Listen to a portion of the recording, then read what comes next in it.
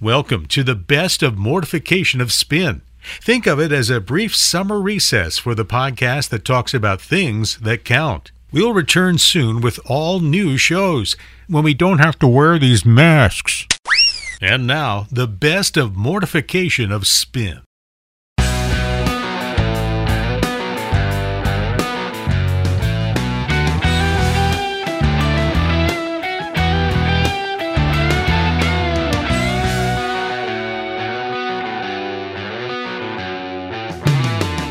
Welcome to Mortification of Spin, a casual conversation about things that count. Mortification of Spin is a weekly podcast from the Alliance of Confessing Evangelicals. Let's join this week's conversation.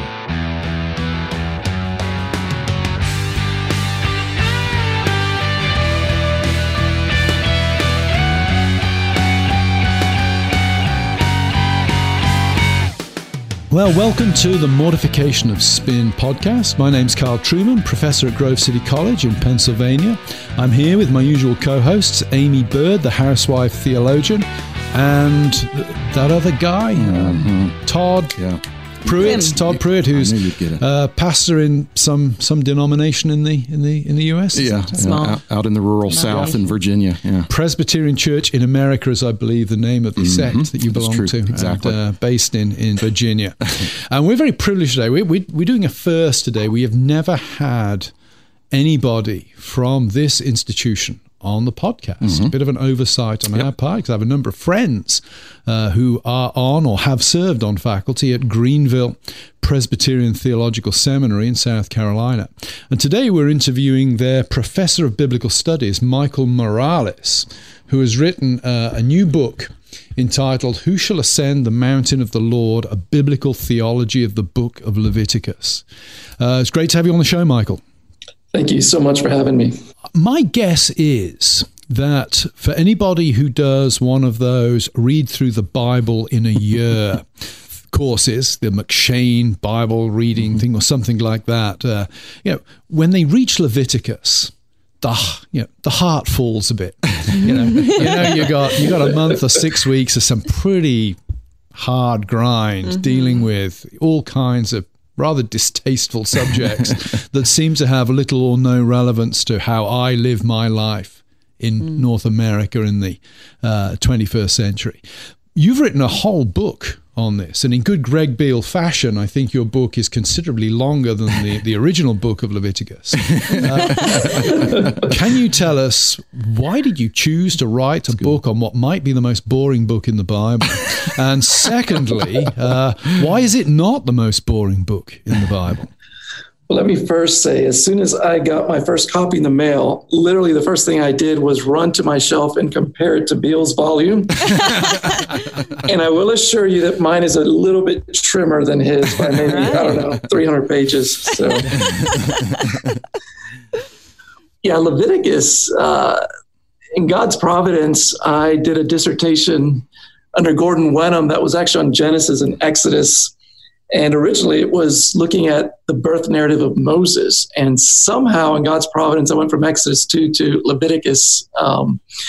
I was tracing out a parallel that I found very interesting between Moses and Israel. Israel was brought through the waters to Mount Sinai, where they worship God. And as I'm looking at Moses' birth narrative, I see that same pattern. And it turned out that I just ditched the original dissertation topic and developed that pattern under Gordon Wenham. And so my dissertation basically worked through Genesis, Exodus, and just left me at the threshold of Leviticus, but really helped me to already begin to understand the way the book worked. And so after publishing the dissertation, that was my great delight and burden to tackle Leviticus. Remind me the second part of your question. Why is Leviticus not the most boring book in the Bible? If you believe it isn't. Right. I think once you understand the theology of it and some of the tension and even drama that's going on, then you realize how magnificent it is. So just to put it very basically, I think that it is a gospel book. So the end of Exodus 40, God's house has been established on earth. It's filled with his glory. But there's this cliffhanger. Moses cannot approach the house of God. And it gives us this fundamental question. How can any human being approach God? And Leviticus 9, we find Moses and Aaron first entering the house of God, referred to as a tent of meeting there.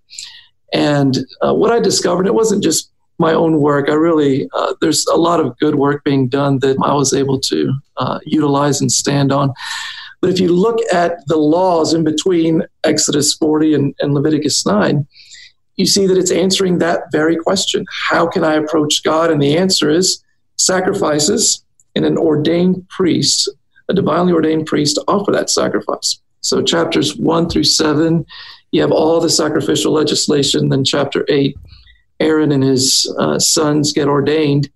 And that's the equation for Israel's ability to approach God. And from there, it continues, question and answer. And it's just a matter of really seeing what's going on before you kind of get lost in the thick of it.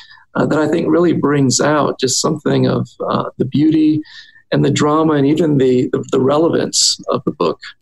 Yeah, you uphold Leviticus as actually the heart of the Pentateuch. And one thing that I really am gleaning out of this book that I love is, and I'm going to ask you this question, is how does our understanding of Leviticus shape the way that we read the other 4 books then in the Pentateuch, and especially Genesis, and why we need to read with cultic glasses?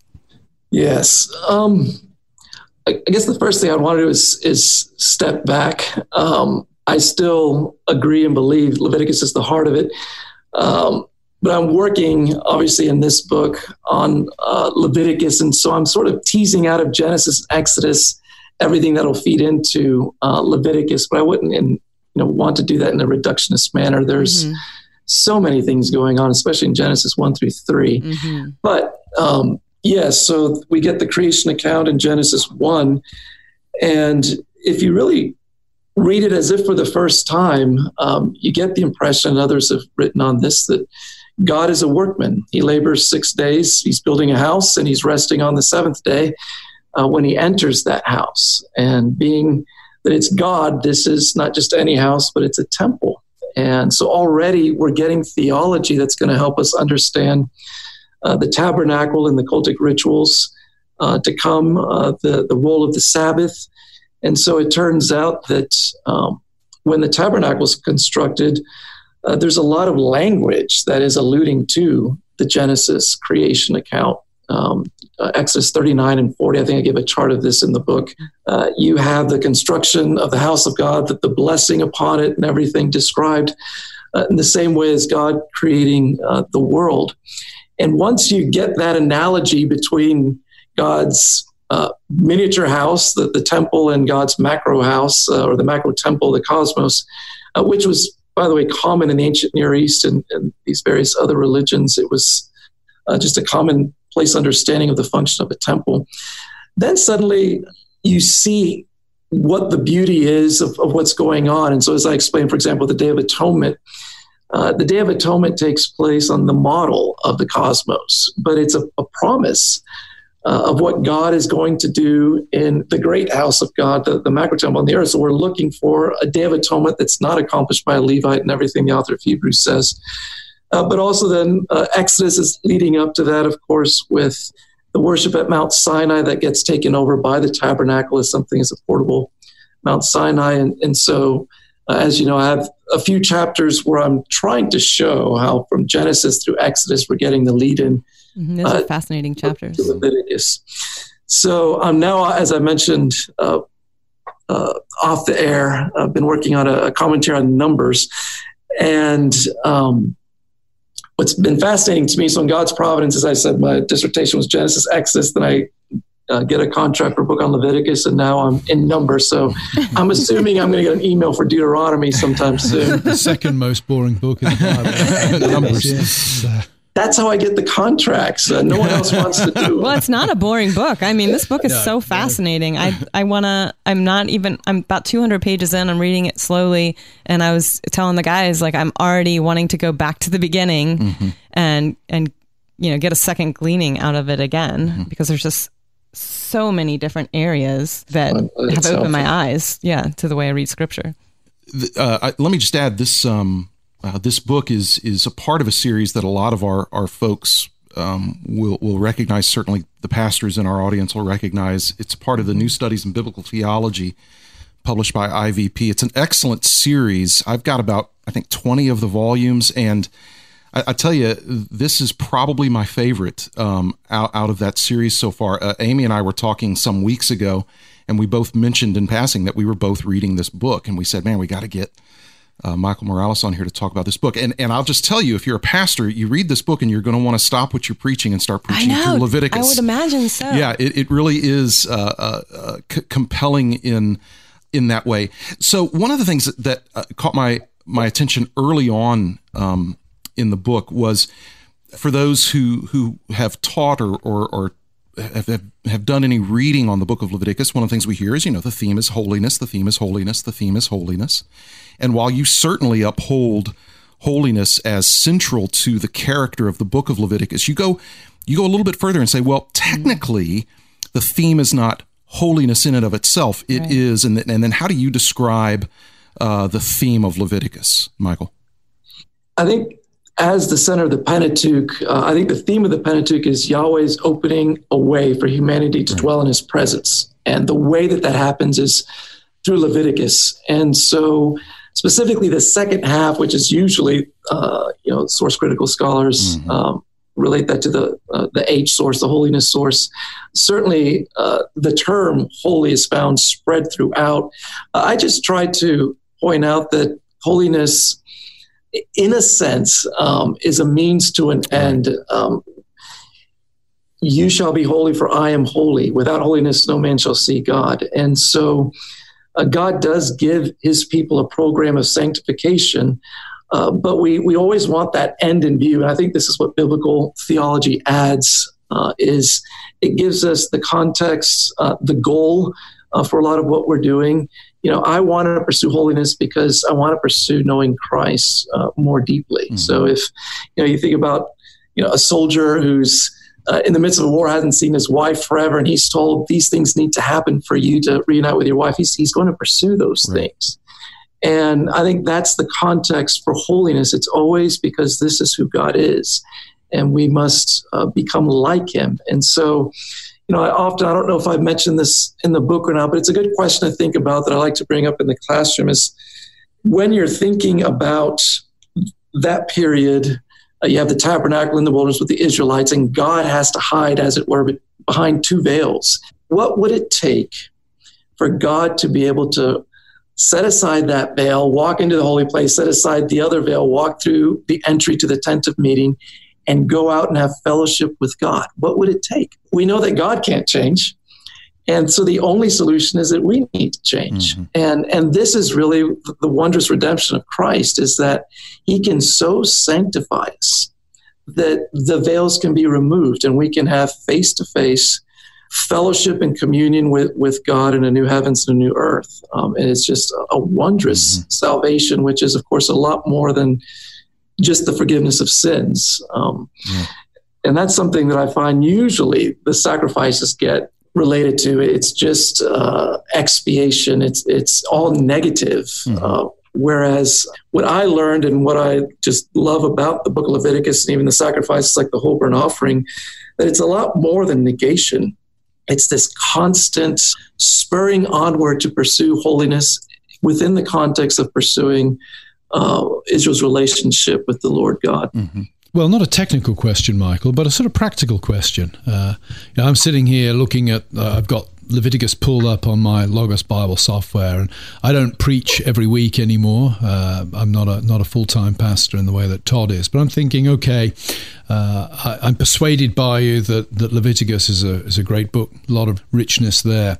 How would you suggest that I go about preaching it? Is it a book to preach verse by verse, chapter by chapter, or should one look for themes and perhaps I remember a few years ago when I was at Westminster Seminary, Kevin DeYoung came and did the preaching conference, and one of his talks was on preaching Leviticus, and he did a seem to remember a great sermon on, I think, Leviticus 16, Day of Atonement. And I remember coming away thinking, well, that was a great sermon on Leviticus 16, Day of Atonement, but how are you going to preach on Leviticus 15, Leviticus 14? How would you go about a sort of a homiletic preaching strategy relative to Leviticus? Yeah, that's a good question. Of course, different people have different approaches that would be legitimate. I would take Leviticus and I would go chunk by chunk, not certainly not verse by verse in the sense of limiting a sermon to one verse. Leviticus opens with the whole burnt offering legislation. I would preach on the whole burnt offering, and then it moves on to the tribute offering. I would preach on that, and the peace offering, I'd preach on that, and then it gives you your expiatory proper sacrifices, the sin offering and the guilt offering. And I think each of those could easily stand its own sermon. And but at the same time, what's good about having some of the themes in mind is that you don't get lost in the minutia, but you know that the goal then is being able to approach God's presence in worship. So Leviticus 9 is sort of your target, and you find different ways to hold that out before the people.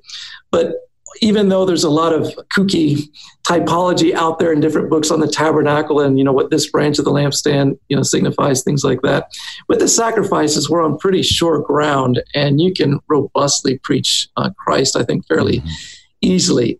Yes, once you get into Leviticus 11 through 15, the laws of purity and impurity or clean and unclean, I think each of those chapters could stand a sermon, but I think it's also would be legitimate to take that section as a whole and just explain. That's what I do when I'm teaching on the Pentateuch is, what's the basis of these clean laws? And it's basically life versus death. God is absolute life. We are, like with Princess Bride, we're mostly dead, even while we're alive. We think the spectrum is of life until you die, but really in the Hebrew way of thinking, there's a spectrum of death. God is absolute life, but we're in the kingdom of death, and when we're sick, we're further in. And this is the idea. You can't be stained with death and approach absolute life, because life will always obliterate death. I mean, it's a very positive theology. So explaining the different bases and why this animal and why not, well, these birds are, eukaryon, so they're related to death versus the dove and things like that. And it's helpful just to bring out, I think, those categories and then transition, maybe the book of Acts to Peter and his different, visions of eating the unclean animals. And so there's rich theology, even from those purity laws. Paul, so many of his letters are dealing with this, with Jews who they just can't break out of the habit. And so it ultimately, again, points us to the accomplishment of Christ and our redemption that means we don't need to follow some of these laws anymore. And so I think, just like I would do Genesis story by story, not necessarily verse by verse, I think with Leviticus, I would do it in chunks.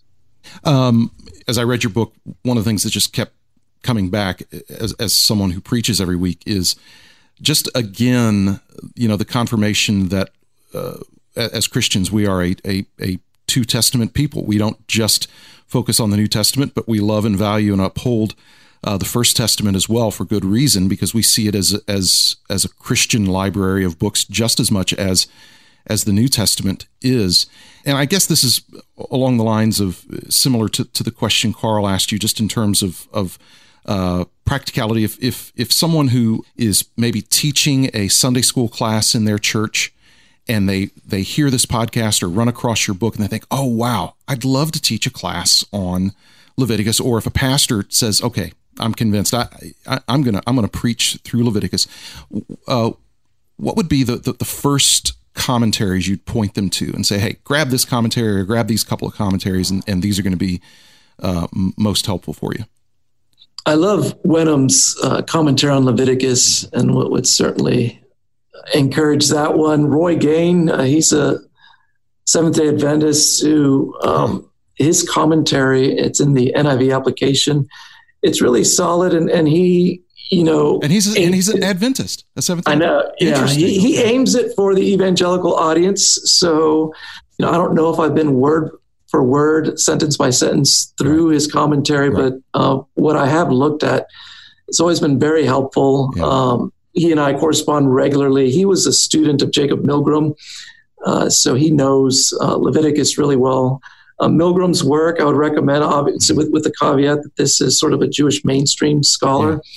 Yeah. But those three, I think, are really helpful. Yeah. Other sort of studies like Sin and Graded Holiness that I think feed into it. But as far as commentaries, those are good ones. I just want to switch gears back to first gear, maybe, of reading creation within a Levitical context, because you talk about how the creation account, isn't only a story of origins, but it informs the worship of ancient Israel. And so I thought maybe you could talk a little bit about how it informs us about sacred space and sacred time and sacred status. Yeah, when I began my dissertation on Gordon Wenham, I had a chapter on Genesis 1, and I literally spent about a year reading everything that anyone who I could get a hold of their work has written on Genesis 1. And there's something that you just can't convey in 2 minutes. But in that process of kind of hearing the same thing from different angles, from different people, I feel like I was a changed person after that year, and could not believe that I was raised in the church. I knew Genesis 1 well, but I'd just never seen some of these things. Mm-hmm. And primarily, I'm thinking about the role of the Sabbath. You have scholars calling Genesis 1 the liturgy of the Sabbath. And when you get down into the Hebrew text and you just see the way the number 7 stands out, I mean, I guess you wouldn't get this in the English translation, but the opening sentence is 7 words, and then there's 7 paragraphs talking about 7 days leading to the Sabbath day. And there's other issues where like keywords are given in multiples of 7. That sounds like weird numerology, but it's it's a basic technique, specifically in the Pentateuch that we see, and in Leviticus a lot. And that's what really hit me is, yes, we can talk about humanity as the height of creation, and you got a lot more number of words for day 6. But the reason you need all of that information about day 6 is to understand day 7. That here God has created a creature in his own image and likeness who can lift his face up to heaven and have dialogue with God and enjoy fellowship and communion with God. And you wouldn't be able to understand what Sabbath is about unless you understood anthropology well. And so that was a big takeaway for me. Also, the fact that, yes, God sanctified a day and made it holy, and this was a day reserved for worship even before the fall.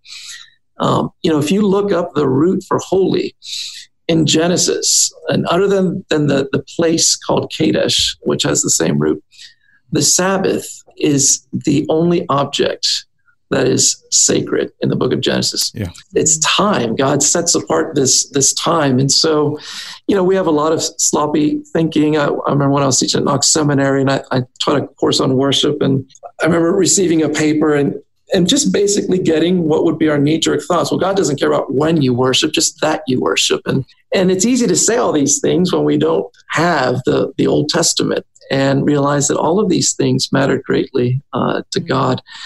And so, yes, the Sabbath day is the center of Genesis 1. Then when you move into the Eden narratives, we see that the Garden of Eden is really described to us as the original sanctuary, and it's sacred space. And when Adam and the woman sinned, they are expelled from that place. Now, we know that God is omnipresent, but nevertheless, this is how God works. And his presence of blessing, his intimate presence was restricted to the garden. And it's a way for us, it's catechism for us to see that humanity is growing farther and farther away from God through these continuing eastward exiles.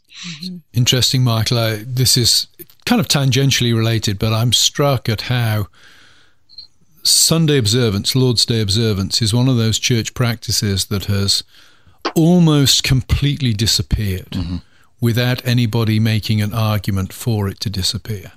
The move from 2 services to 1 service, and the general treatment of the day as pretty much like any other day is remarkable to me. So I'm very interested to hear your comments there on the sacred nature of time. I press this in my history classes, that time is an extremely important marker and reinforcer of identity, and it's interesting that is confirmed by what you say about the Sabbath in Genesis there. Yeah, it's a sad reality today, and obviously many elders are going to need to give an account to the Lord. But one effort that can be made is like with anything. When we lose the theology, we lose the practice. And so I think teaching people about holiness, and as trite as that sounds, again, another question that I ask when I'm teaching on Leviticus is this: what does it take? Fundamentally, what does it take to be sanctified, to become holier? And there's a lot of answers we can give, obviously related to the personal work of Christ. But what I'm getting at is a very basic thing, and what we need is the presence of God and time. And that usually hits people, out of left field. Nothing that we do ourselves makes us holy. It's God's presence. He's the source of life. He's the source of holiness. And so what we need more than anything is time in God's presence. And so don't take this out of context. It's kind of a silly analogy, but assuming there weren't the tan salons that Carl enjoys going to, and you wanted to get a tan, what are you going to do? You need the sun, and you need time in the sun. And, if you see someone come into the room with a tan, you just assume they have spent time in the sun. And holiness is very much the same way. And so, whether it's a young person in a college setting or someone at church say, I want to be holy. What should I do? What book do I need to read? That guy, I say, first and foremost, you need to set aside the Lord's Day.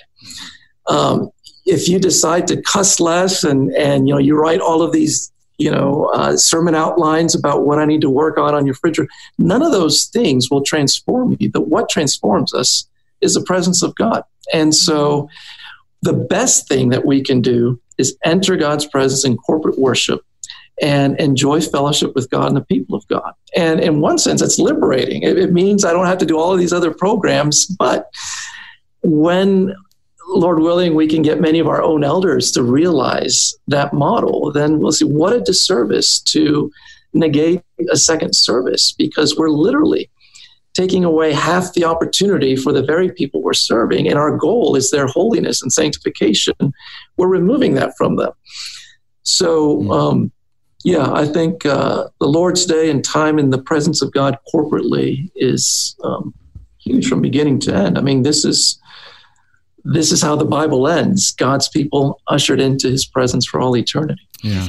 I'm really glad Amy asked that question, because for me, when I got to chapter 2 of this book, it was so incredibly helpful. And in fact, I would tell anybody out there who is struggling to kind of figure out what the Bible really does enjoin us to do in terms of how we relate to the Lord's Day, to the Sabbath, read chapter 2 of this book. It is one of the most helpful apologetics for the continued faithful observance of the Sabbath that I've read. In fact, I would tell any preacher out there, if you're preaching anywhere in or near the Pentateuch, you need to get this book. Mm-hmm. I would also say, if you're preaching any part of the Bible, as a Christian preacher, you need to get this book, because of the whole theme, which is, how are sinful people going to have fellowship with the holy God? And this book, even if you're in the Gospel of Matthew or Philippians or whatever, this book will give you such rich theological and biblical content as the background behind your gospel preaching. It will be very, very helpful. So I think you can hear that we're big fans of this book, and very thankful that Michael Morales wrote it, and very thankful, Professor Morales, that you joined us today on Mortification of Spin. It's a pleasure. Thank you so much for having me. And to our listeners, please go to our website, mortificationofspin.org, and you can enter to win a copy of this wonderful book, Who Shall Ascend the Mountain of the Lord? by Michael Morales. And while you're there, you'll see a place to make a donation to the Alliance of Confessing Evangelicals so that they can continue to provide content like this. Thanks so much for joining us, and we hope to speak to you next time. With the Colorado Rocky Mountain High, I've seen it rain and fire in the sky. The shadow from the starlight is softer than a lullaby. Rocky Mountain High, Colorado.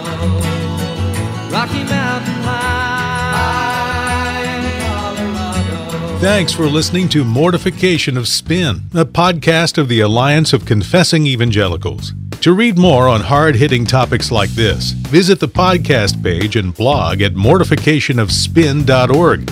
We'll talk to you next time on Mortification of Spin.